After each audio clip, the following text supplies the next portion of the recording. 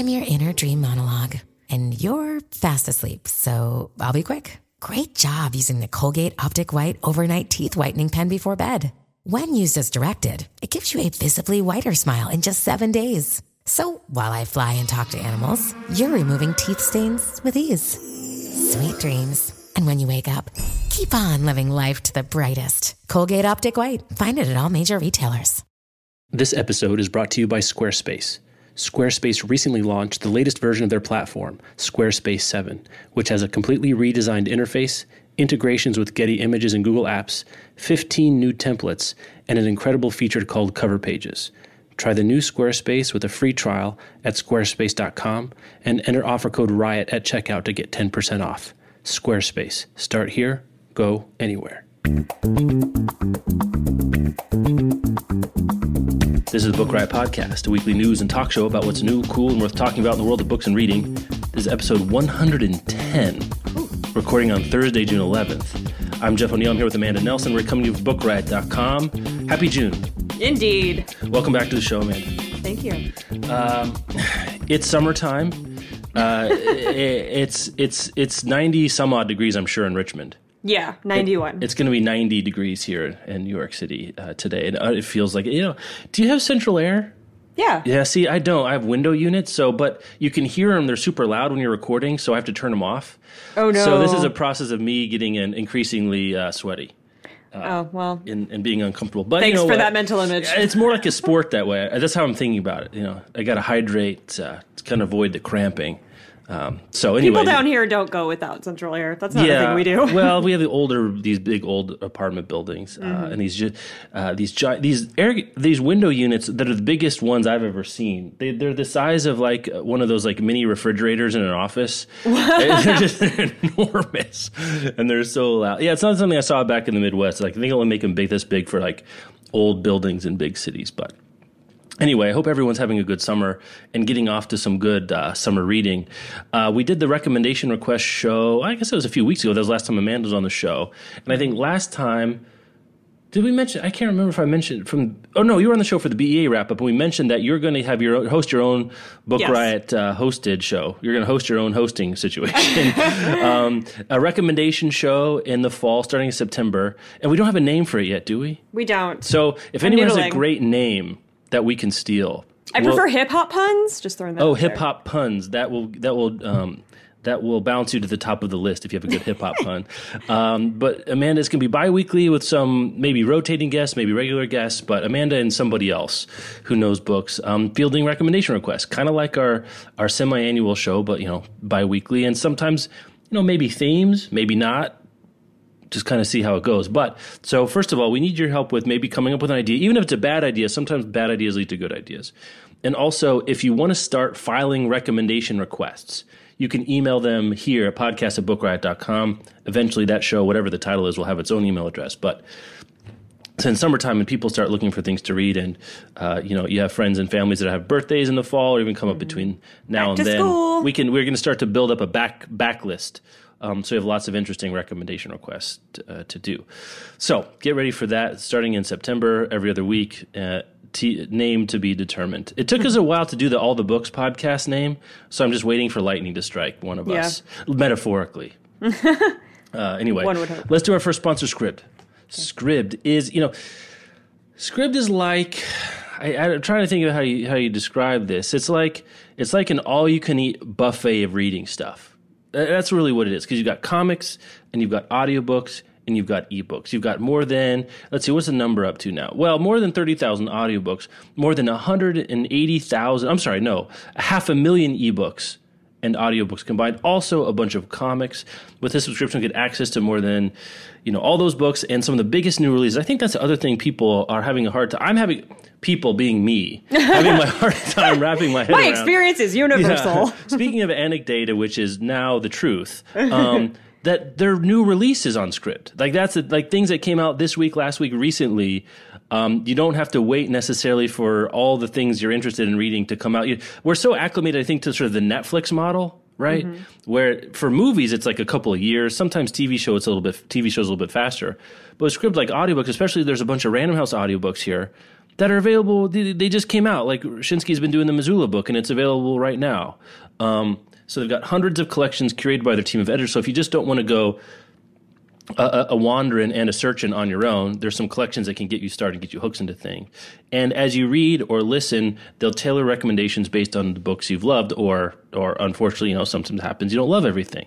Go to Scribd.com/Book Riot right now, and they'll set you up with a free month to get started. That's 30 days of unlimited reading and listening, and you'll be supporting Book Riot, so that's a win-win. That's Scribd, Scribd.com/Book Riot. Thanks so much to Scribd for sponsoring the show on an ongoing basis. And I think it's one of those, we get tweets all the time now from people saying, "Oh my gosh, I love Scribd." I think if you'll try it, you'll be into it. As summer, you're traveling, throw your iPad, your Samsung Galaxy S4, whatever device in your bag, and you can try something out by the pool, listen to audiobooks while you're traveling. A really good situation there. Okay, let's start out with, I don't know, I like to follow. Do you find this publishing sales stuff interesting? I know Shinsky and I like it, but do you find this interesting, like the numbers of sales and all this stuff?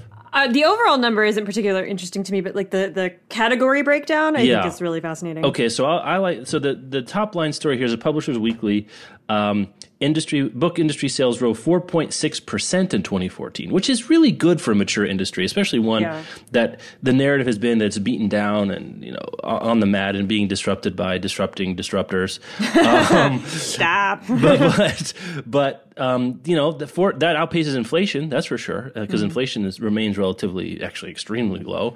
It's a bigger percentage than your mortgage rate might be. So that's actually kind of something. So you like some of the segments. So what of the sort of smaller numbers? Well, the two that really caught my eye were the fastest growing category was children's and YA, which the sales there were up 20%, 20.9%, which is insanity. Insane. How is that? What? I can't even think of like a big title. Well, 2014, it was Fault in Our Stars. Oh, that's what it was. The movie. I mean, on the show a while back, we did the guessing game from Publishers Weekly. Also had the best-selling books of 2014, and it was like crazy how many. I mean, it was, you got Divergent and the Hunger Games stuff, since the movies are still coming out, but the big ones were like multiple millions in sales for multiple versions of The Fault in Our Stars. And the Frozen stuff, I guess, would also count the Frozen, in the children's young adult. Frozen. Yeah, and there are multiple iterations. The long tail of Frozen. Which, speaking of, just as an aside, the Frozen merchandising train rolls on. It is not slowing down. Like, if you go into Target now, you can find a Frozen branded almost anything. Like, I think a Frozen blender is coming. Like, it's just every single thing you could get in Frozen. Anyway, that's neither here nor there. Yeah, so that was the one that I had flagged as well. $4.4 billion in sales. Units increased 13.5%. We're in the wrong business, Jeff. Are we? I mean, we can write about YA. We just sell them. Should apparently be writing YA. Well, that's true. I guess that's a really good point. So the units sales increased 13.5%, and sales rose 21%. So that means prices went up a little bit too. To something interesting there. Adult fiction fell 20% for the year. 2%. What'd I say? 20. Oh yeah, there's a decimal point in there. That makes a bit of a difference. It fell 2% in the year, and nonfiction dropped 1.1%. After a slight, this is the other one that I thought was interesting. After a slight decline last year, total ebook sales increased 3.8%. To an estimated $3.37 billion. Though unit sales only rose 0.2%. So after the Amazon agency pricing situation, ebook prices have gone up a little bit as well. Let's see. That does not include sales of the format through subscription services. And I thought it was interesting, too. The American Associated of Publishers estimate that sales of ebooks through subscription channel were over 20 million based on the reports from about 20 publishers. So it's still a very, very small percentage of overall ebook sales, like less than 1%. But it's that's an 8-digit figure. And but they're like split that between the however many subscription services there are, which aren't that many. There aren't that many, yeah. So I guess Oyster and Scribd being the big ones. There's a couple of other. Well, I guess Amazon has its own. Kindle Unlimited. Downloadable audio sales grew 26.8% in the year. Holla. And the sales subscription audio rose 26.8%. So that makes me that suggests the pricing is exactly the same on audiobooks. They also estimate that 3.88 million audiobooks were sold through subscription services, while 2.47 million ebooks were sold through the channel. Very interesting. I don't know if there's any sort of larger things to take away from it, but if you're in the YA business or the audiobook business, you're riding high right now. Yeah. And that seems to bear out from what we see on the site, right? I mean, totally. Yeah, like especially the audiobook thing. Yeah, audiobook. And, there's some weird selection bias here because we're in an audio format that people listen to largely on their mobile devices, which also makes them more likely to listen to audiobooks. But, that's what we're seeing. And, like we said after the BA show, this is what BA felt like, this report to me. Yeah. Like up a little bit on the whole. And also lots the of adult YA. fiction just sort of meh. Didn't have a big it was Goldfinch 2014. No, that was the end of 2013, wasn't it? Wasn't it? Good with dates. I don't remember any big There wasn't a big adult title last year. It'll be interesting this year with Ghost of the Watchmen. Yeah. And the Girl on the Train has sold 2 million copies or something like that. The fastest selling adult fiction debut of all time. Yep. So it'll be interesting to see if... and the new E.L. James. Does that go... I guess that goes into adult fiction. They don't break it out by genre other than that, so that will go into adult fiction too. So yeah, I would expect the 2015 numbers to be way, way up there. Okay, so enough stats. Let's get into tech weird stuff. You want to tell me about Bookindi? Is that how you say it? I don't know. I think it's Bookindi, whatever. Bookindi. Okay, so this is an app that, well, it's not really an app, whatever. It's a Chrome browser extension. Yeah, woohoo. Whatever. that you install. So when you search for a book on Amazon, it will show you along with the Amazon price, the extension inserts a box that shows you the cheapest price of the book from an independent bookstore and how far that store is from wherever you are. So it's kind of like the reverse window shopping thing. Reverse showrooming, right? Yeah, exactly. So can you order it right in the bar? You've played with it. I haven't. I tried to play with it. I installed it. And it doesn't work. I don't know if I needed to restart my browser or restart my computer or whatever, but there was nothing about my Amazon experience was any different. There was no extra information. But this is also a UK thing, like the articles from The Guardian, and so I'm wondering if it's a UK only. Right. But the extension installation page didn't say that, so I don't know. That's interesting. Yeah. It gets its information from online indie retailer Hive. So that also looks like it's a UK thing, hive.co.uk. So it might just be there's no information that can be pulled for you in the good old US of A. Yeah. It's interesting, too, because, first of all, you've got the showrooming, the ethics of showrooming and reverse showrooming. I kind of think I don't know what you think, but if you feel like showrooming in an independent bookstore is wrong, then also isn't this just as quote-unquote wrong? I don't know. There's that to think about. But also it attests to the fact that how good Amazon's browsing experience is. Like, you can find what you're looking for. You get all the information there. And to be honest, the IndieBound website is not that great. No, it's not. Even if you want to buy independent books online, it's not a great experience, at least for Americans. So you can kind of see piggybacking off Amazon's experience would make a lot of sense. The world has never been changed by a browser extension. But I guess who is this for? Who do you think this is for? The guilty people. The guilty. People who feel badly about shopping at Amazon but do it anyway, which I think is a large amount of readers. Who shop at Amazon and feel bad. Or maybe that's just my exposure bias, people that I talk to in the book world who are all in the book world and get all of their books from Amazon very quietly because they don't want to hear about the blowback, but feel bad about it. Right. Because the real zealots, the real anti-Amazon zealots don't even go to Amazon.com. Right. So they're not going to use this. So this might be the people whose conscience is split in twain about whether or not they should use Amazon or not. And I guess it makes, this is one of those things that's not going to catch on, but you can do it if you want to. And really attest, I think, I don't know, I feel like we've come to a weird moment with Amazon, and tell me if I'm wrong about this, where the worst of the anti-Amazon vitriol seems to be over. Are you getting that sense? Yeah. It's just not the thing of the moment. Yeah. And why is that, do you think?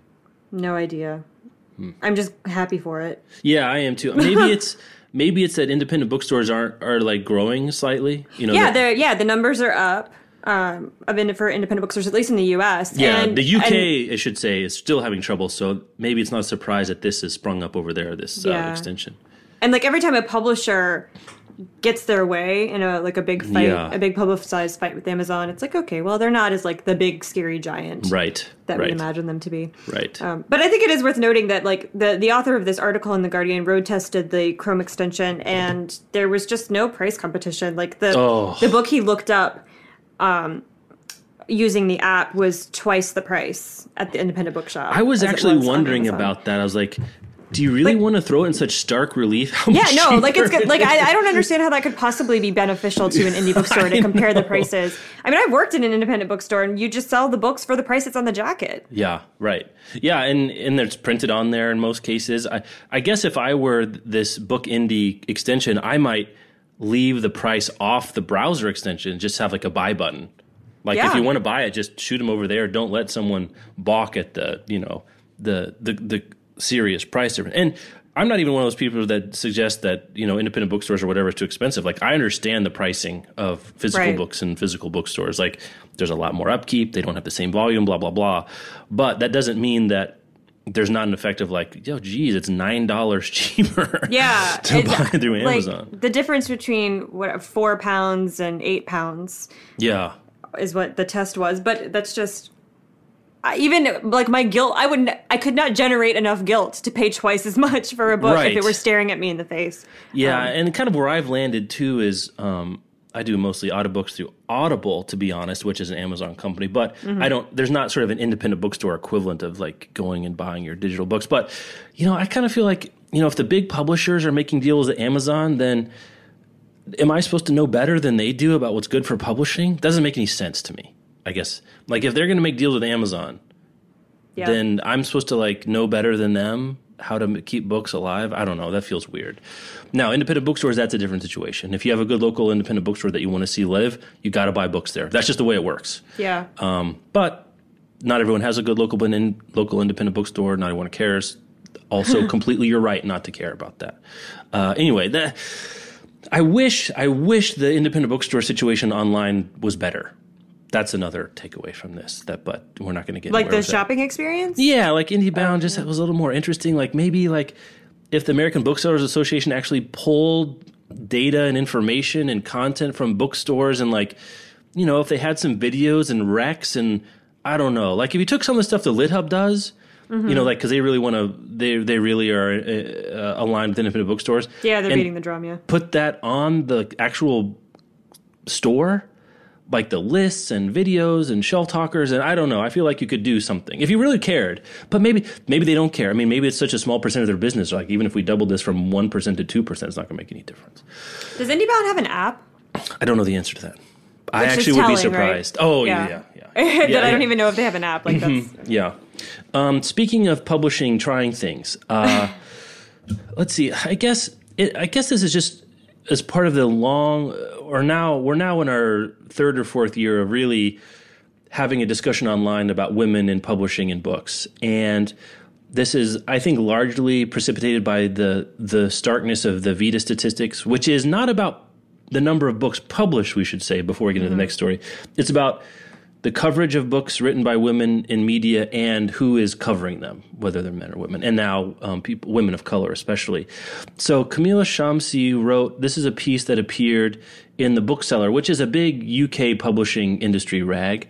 And she is, I don't actually know who she is. It doesn't give her a good bio. Yeah, there's no bio. But she makes the claim that what if we tried a year of publishing only women? Like, we've got this problem where there's systemic bias against women in publishing and all the rest of the universe, but since publishing is our little corner of that universe, what could we think about? And her argument is, it says on the tin, I'm reading directly now, all new titles published in the year should be written by women. I've been looking at literary fiction publishing here, but I'm sure other groups within fiction, even nonfiction publishing, could gain from signing up too.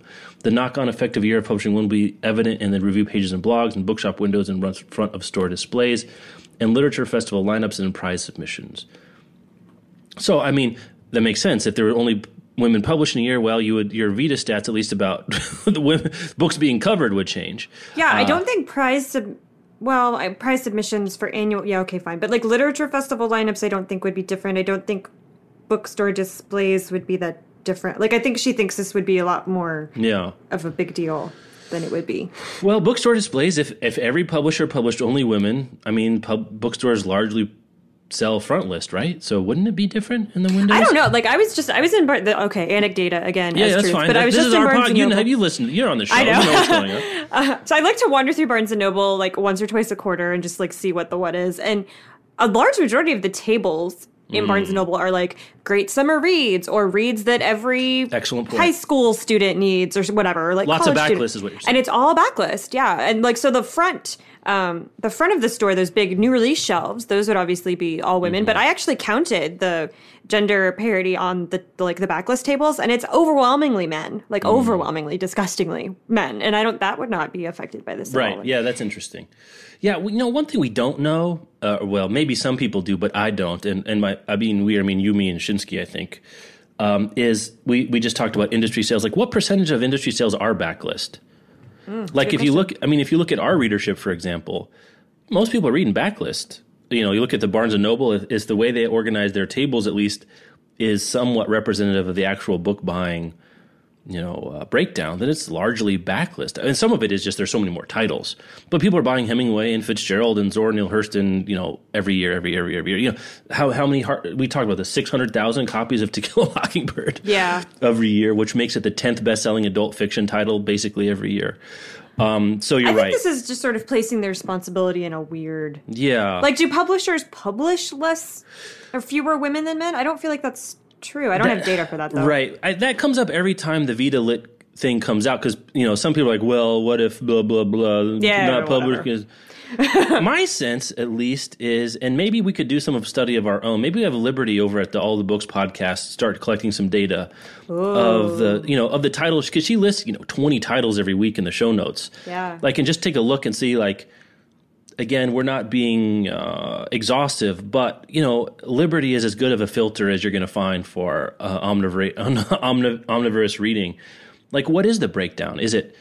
I wouldn't even know how to guess. My feeling it's more like 50-50 than people think. What do you think? Yeah, no, I spend a lot of time in Edelweiss scrolling through publisher catalogs, and I feel like it's 50-50, but men get reviewed more, obviously, and they get awarded more, and they get on panels more and stuff like that. So I feel like responsibility should be more on the people who review and set up panels and give out prizes, and maybe less on publishers who I don't really think are doing like a bad job here about this. Yeah, I mean, I think now books by people of color, I mean, like, that's a different situation. Bad job publishing.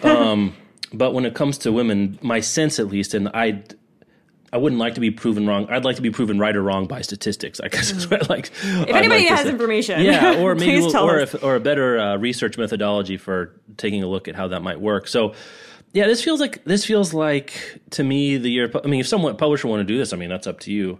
I don't think it would be. Can you do stuff like discriminate based on gender and stuff like this? I don't know what the law is exactly. I don't know. I think it would need to be effective. This would have to be like the big five. Yeah, like they would all need to do it. And yeah, they would have. Or I guess if PRH decided to do it, which they never. I mean, this would never ever happen. No, never ever. And again, we've said this on the show before, that the systemic bias against women and people of color in publishing, there's no smoking gun. It's just everyone is a little crispy. It's like all of our faults. Yeah. And well, that's how systemic stuff works. works. So I mean, so I think it's unfortunately, fortunately or unfortunately, the solution is grinding out little by little, having people pay attention to their habits. Yeah. And maybe getting someone to read this. They'll be like, oh, let's look. Maybe it'll inspire us to look at our numbers and find out what the truth about it is. And maybe it's actually more like 65-35. I don't know the answer.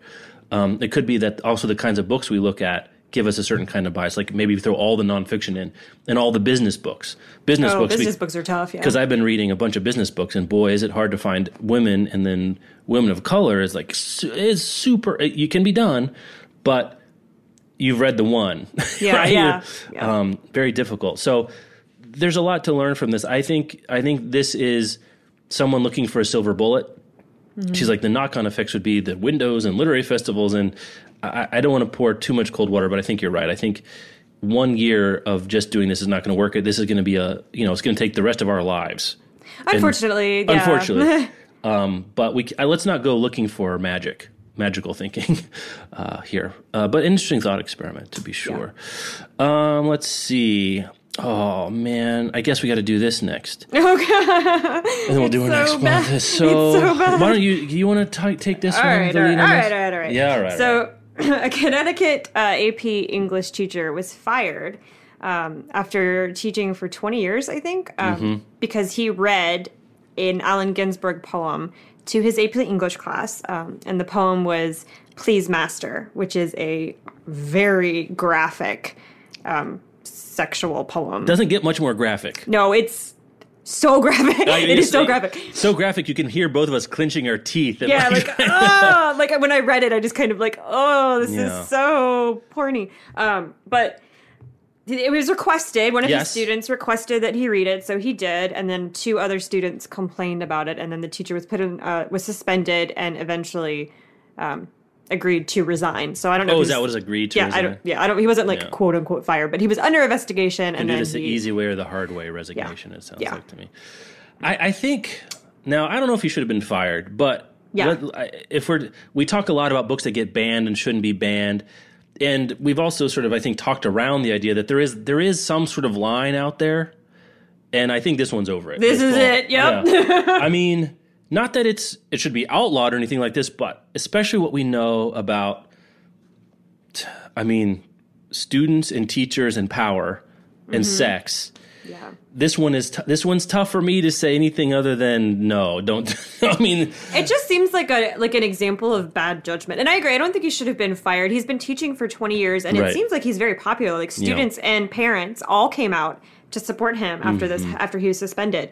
So it seems just like one instance of a poor decision. Yeah. But it was a poor decision. Oh, very. If you Google "Please Master Allen Ginsberg," full texts are available online. Yeah. Do not say we didn't warn you.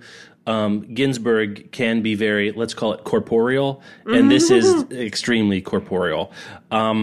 I don't know if that students, I guess they were talking about sexuality in literature in class, and that's a student asked him to do it. They were talking about gratuitous language. Oh, gratuitous language. See, I don't know. There's a lot. I guess you can talk about gratuitous language without going this far. Yeah, totally. I'm not sure. And even like just the mental image of a teacher reading that out loud to students is just it's horrifying to me. And it's not because like it's a sexual poem. I mean, that's part of it, but it's just like it's like you were saying about the power thing. Like this is a grown up. Yes.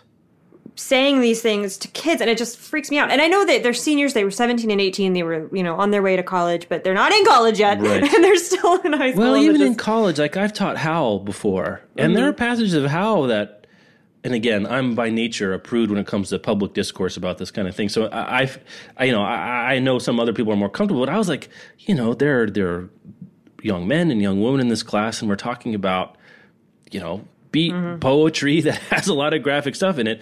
Now, Howl, for example, that's a part of it, which is, different than Please Master, which is explicitly about one particular relationship and one particular encounter.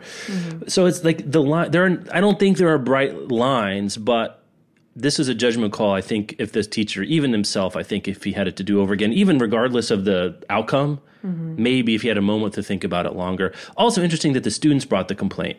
Yeah. Rather and the than request. Sort of teachers, they request and the complaint, rather than sort of parents hearing something about a book they haven't read. I wonder if it had been like, if he had assigned them to read it on their own, if parents would have then complained, because then they would have, maybe like seen it in the house or whatever. But since it was read in the classroom. Yeah, because I'm kind of imagining the scene. It doesn't sound like it was assigned, so maybe a student brought it in or he picked it up and read it in the moment.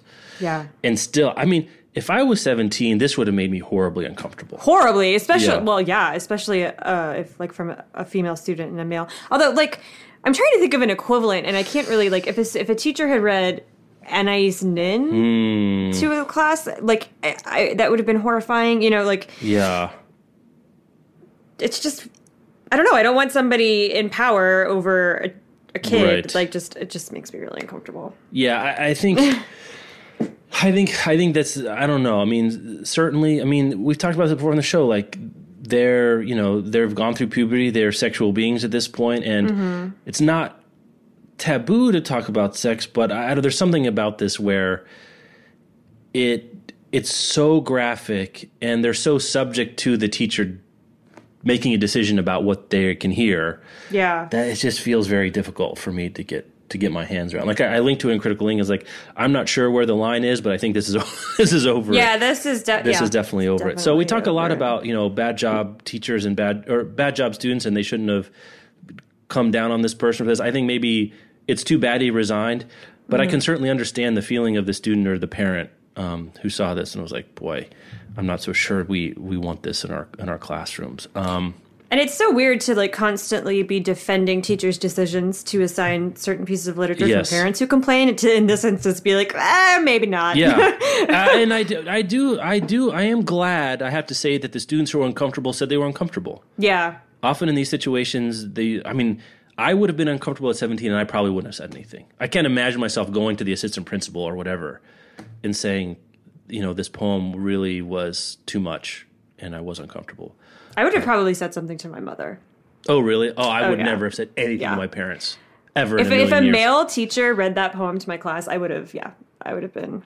Yeah, and it's full of 17-year-old rage. Yeah, and also like it's a homoerotic poem, so also the I don't know. It's just very difficult situation. There's not a good answer, and I'm sad for the kids that felt uncomfortable, and I'm sad the teacher resigned. I'm not happy about this any way around. I'm just sad. I feel like just like a statement of, that was not like a great choice on my part. Should have been enough. Yeah, maybe? I don't know. People, I guess it depends on the contents of the complaint. I mean, you and I both know, like, if it was a couple of young, if the students who complained were a couple of young women, that changes the dynamic considerably. It really does. Right? Yeah, I mean, rightly or wrongly, to be fair, like. The young men should be able to say I was sexually uncomfortable in this situation too. Totally. But it does change the politics of it if it's young women. If the complaint was just, we read a gay thing, Right. Then whatever. Yeah, I have less sympathy for that. Shush for sure. your face. But but when it comes to kids just like being like completely uncomfortable with this sexual experience with an adult, and I feel like this is like having somebody read you this poem is a bit of a sexual experience. Yes, it's just not okay. All right, let's get the heck out of here. Talk about a smart. I need to pull the ripcord on that. Where Random House Audio is back. Try audiobooks.com. So it's the ad for this has a little Volkswagen Beetle with luggage strapped to the top. So it's road trip season. The great road trip season. So while you're doing your hobbies or you're on a road trip, the great thing about audiobooks is they're great for multitasking. So multitasking when you don't really, you don't have to be thinking too hard about what you're doing. Getting things done, going somewhere, and reading a book at the same time. What can be better about that? Liberty Hardy, who hosts our All the Book show, was on Reading Lives last week. And she said she wasn't into audio. She's not into audiobooks, which because she reads, one thing about audiobooks is a little bit slower than reading in print, especially if you read like she does, which is 7 or 8 books a week. And she's like, I read so much, I don't really have a place for audiobooks. But I said, she volunteers at a local library shelving, like you could listen to audiobooks while you're shelving. And she was like, oh. Whole new world. So even the great Liberty Hardy has more reading time in her life if you add audiobooks to it. That's the point that we're trying to make here with tryaudiobooks.com. So they have titles for every kind of reader. So one thing you can think about is if you're cooking or gardening, they've got things for that. If you're driving, exercising, crafting, or traveling, from The Girl on the Train to Star Wars books to A Lucky Life Interrupted, there's all these kinds of things that you can find out. So they've got some stuff going on that you might be interested in looking at. They've got some giveaways in June. They're doing crafting giveaways. So you go tryaudiobooks.com. You can see about the giveaways related to that, and they've just all kinds of books that you can try out here. And I think that a friend of ours was in town, and she's a big audiobook listener, and she does it while she was gardening. She actually did. She actually says, I love to listen to audiobooks while gardening, finds it very relaxing. I live in Brooklyn, New York in a little apartment, so I don't do a whole lot of gardening. But I can imagine that would be fun to do.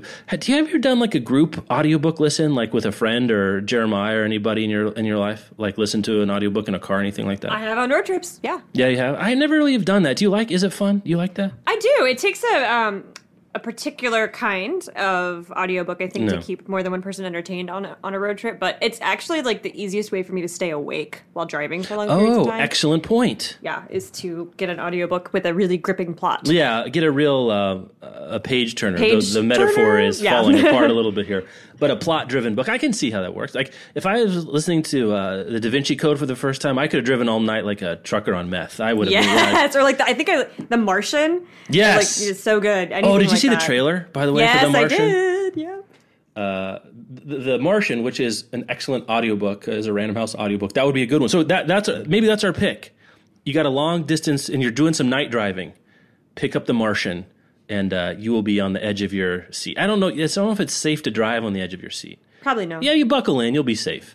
But go to tryaudiobooks.com and get started listening, find some recs, and enjoy your listening while you travel this summer.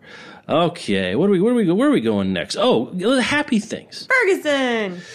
So the Ferguson Municipal Public Library over in St. Louis was named the Library of the Year in the United States. Yeah. What do they get? Do we know? Good job. I don't know what they get, actually. Yeah, probably. I mean, it's the Library Journal. Yeah, School Library Journal.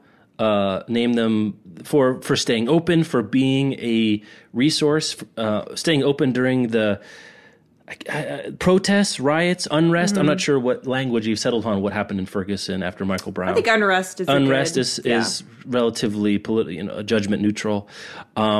Created Healing Kids, each backpack with a library logo on it, books and worksheets about coping, source material for civil rights history, a list of resources for adults to get freer and expensive mental health information, and of course, a teddy bear, something of their own that they could hold on to while the world around them was really in a state of genuine flux, and it wasn't clear on any given day what the next day might hold. Patrons could check the whole thing out and later return the backpack and the books, but keep the teddy bear and the worksheets. The Ferguson offered special outreach. I'm reading here in case you were wondering. Special outreach to adults through volunteer social workers and community engagement opportunities. All were offered free through the public, through social media and at the library. They also had an exhibit entitled Hands Up, Don't Shoot. The show was organized by the Alliance of Black Art Galleries to give local artists a chance to respond to Brown's killing. It opened October 17, 2014 and ran through December. Also created hosted scores of programs specifically to help Ferguson's local businesses recover. The U.S. Small Business Administration was invited to set up at the library to provide emergency loans after Governor Nixon declared the area to be in a state of economic I mean, I could go on. I could read this. Yeah. I could read this whole thing verbatim. I highly recommend, as always, the links to the stories we're talking about in the show notes. It's really worth looking at, and it's an unbelievable job by Ferguson, unbelievable job by this particular library and these librarians. Also, a reminder of what libraries do. It was so refreshing, like faith in humanity restored moment when it got out on social media that the library was staying open through all of the protests, and people just started pouring in donations. Ashley like six Ford, figures. I think, if I remember right, sort of got the ball rolling on social media. Say, numbers here can donate money. They set up a page, made it really easy. 6 figures plus came in from the public at large. I'm glad the library performed the service, but what a burden to put on librarians, to small business and mental health and just so many different kinds of things that falls to the librarians to do. And they do it with dedication and oftentimes underfunded and understaffed, but a deserving win. And I'm sure there are other libraries doing great things out there. But in my experience, and again, I haven't been paying attention to this, but for a couple years, one of the more remarkable library stories I've seen is what happened to Ferguson around the Michael Brown killing. So congratulations to them. Indeed. An inspiring story. Not inspiring story. Lying. I like your notes about this. Lying liar lies about Upper East Side. Well, so here's the story. This book came out. I guess recently. I don't remember exactly. It's a new release. called Primates of Park Avenue, an expose of the moneyed quote-unquote mommies, which screw that subtitle. And it got in New York especially became a big deal because, like, I think we still have, and I don't know where it comes from exactly, maybe the Nanny Diaries or Sex and the City or what, this image of Upper East Side New York, Manhattan life as being, I don't know, an alien culture. Lots of money, lots of privilege, lots of attitudes about child rearing that we find fascinating. I'll use a general, sort of a neutral term there. And this Wednesday Martin was her name, which is hard to believe that's true. It's not. Her name is Wendy. Oh, her real first name is Wendy. Already bending the truth a little bit. Wrote this memoir, quote unquote, about being a mom on the Upper East Side. And she said she lived there for 6 years with 2 kids. Well, it turns out she only lived there 3 years with 1 kid. Mentioned stores and services that didn't exist, which then calls into question, as this article pointed out, like, what else was fabricated? Which else was bent? Eyebrow-raising anecdotes, such as the claim that some women receive yearly wife bonuses for certain things from their significant other. She said she telescoped certain parts of the narrative in order to protect the privacy of friends, neighbors, associates, and family. It's one that, other than being sort of a juicy story, it's hard to remember sometimes that nonfiction is not fact-checked largely. Yeah, that's odd to me. I don't know that people every time that a new story like this comes out, I'm reminded of that. Yeah. And it's always like, really? A long article in the New Yorker or a New York Times story, not always, but usually is relatively rigorously fact-checked in a way that long nonfiction books aren't. Which I don't know, that's something to keep in mind, especially as we turn to something like we were talking about. Rebecca's been talking about on the show, but also been talked about in the Book Riot back channel, is the Missoula book by John Krakauer, which, as my understanding, I think it's like most long-form nonfiction that's printed as books, not fact-checked by an outside party. Maybe this one was, maybe there was some other additional fact-checking going on, but even things like, I really like this Becoming Steve Jobs book. There was a biography of Steve Jobs. I don't think they had outside fact-checking on it. It was largely the reporting of the people writing the book. So that's just, I think this is a reminder to keep it in mind, but also that, why do you think she did this? Does her story change that much if it's 3 years and 1 kid? I don't know. What do you think is going on with this? I don't know. I find the whole concept of this book to be so deeply insulting that I have a hard time getting past that. So the author has a PhD, apparently. Oh, I guess we believe that now. I guess. I don't, right, a question mark? And it's supposed to be an anthropological study based in primatology of wealthy women in a neighborhood. And just the primatology thing just is so bothersome to me. And rich, privileged white women of the Upper East Side, I'm sure, have their weird social things going on, but to compare them to apes, whatever. Anyway, so it's already so fantastical and weird that maybe she just snubbed some details to make it even more so, to make them seem even stranger as people than they might actually be in real life. I guess this is, maybe she's trying to give us what she thinks we want, quote unquote want, which is their psychotic, detached, money grubbing, status automatons. Right. And then so everything, look, there's this one story where she said her interview for the co-op board, she was pregnant, she had to wear pearls and be propped up in her own bed because she couldn't walk, though the property records show she wasn't even pregnant at the time they bought the apartment. So she was there, but it then became sort of this carnival mirror representation. And so now you can't believe anything, right? That's the thing about trust in situations like this is once there's a crack in the believability, then everything just becomes a joke. Especially when you're trying to present something as a serious anthropological question. Right. Really? Yeah. No, this is, you're making stuff up to make it look like these women are in an episode of Frasier. Right. And what social group doesn't have its own weirdness?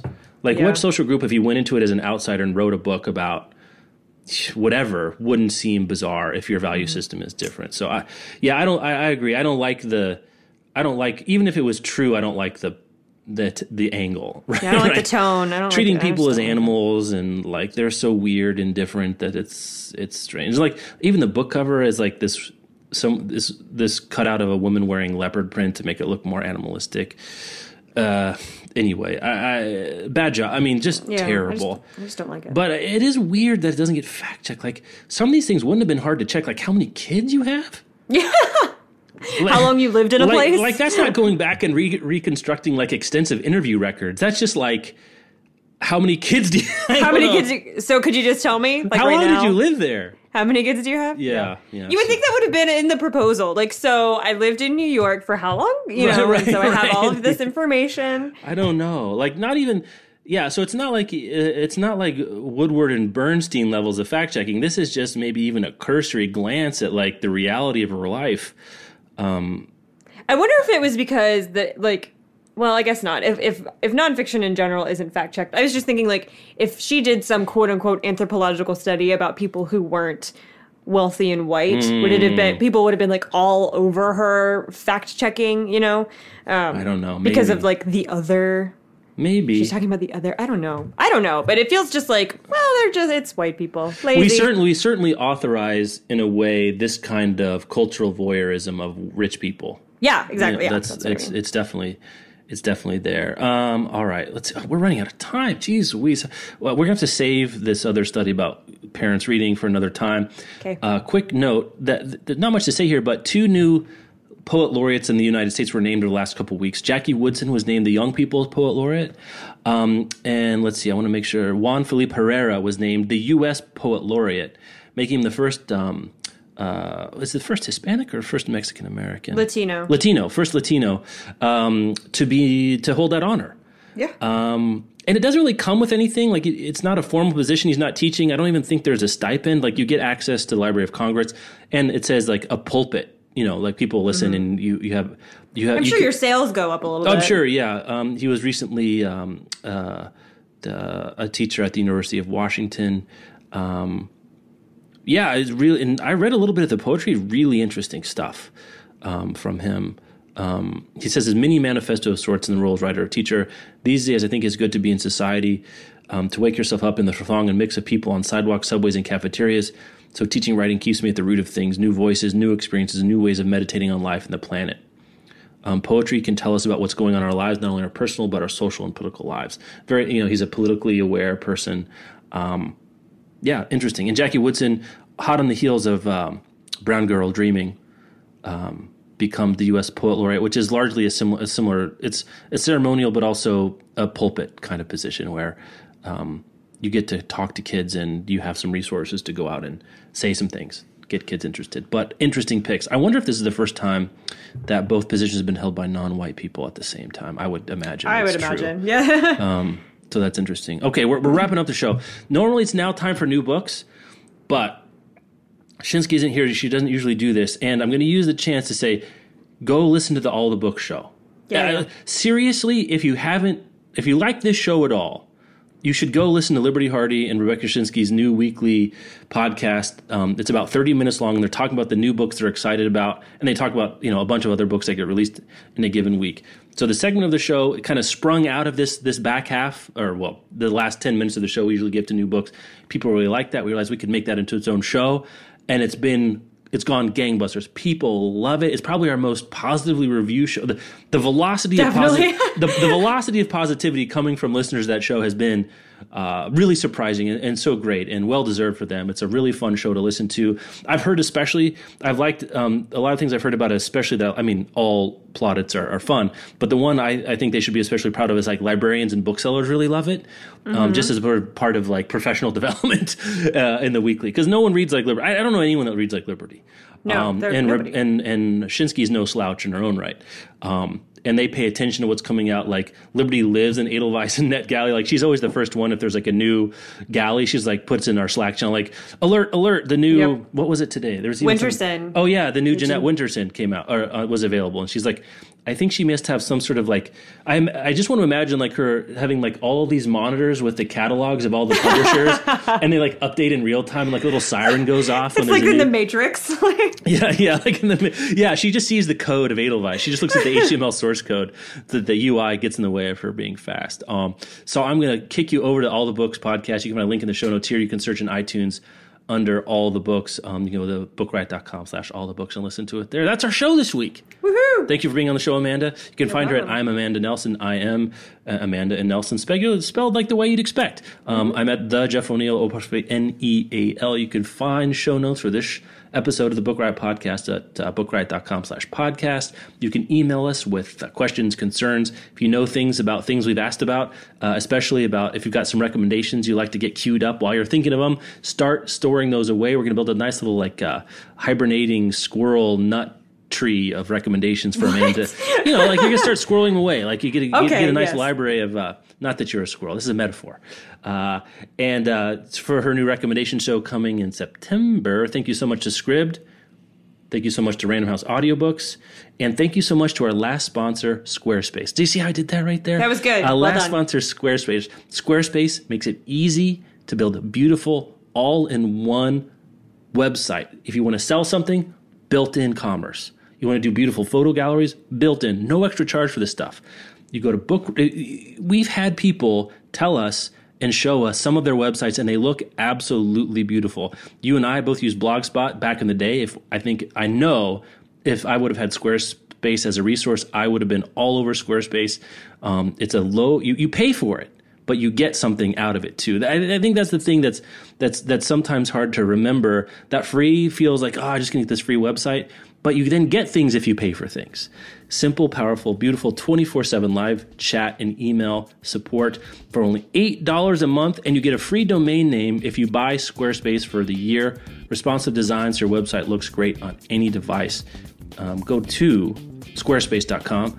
Enter offer code RIOT at checkout to get 10% off. Thank you so much to Squarespace for continued support of the Book Riot podcast. Summertime, people out of school, teachers, students might want to try, a little web project of some kind. And I think if you're going to put, this is what I think, if you're going to put effort into it, your time is certainly worth the time. The time you're going to save with Squarespace to make it look beautiful and responsive is worth your money. That's the way it works. So as always, thank you guys so much for listening to the show. And Amanda, we'll talk to you soon. All right.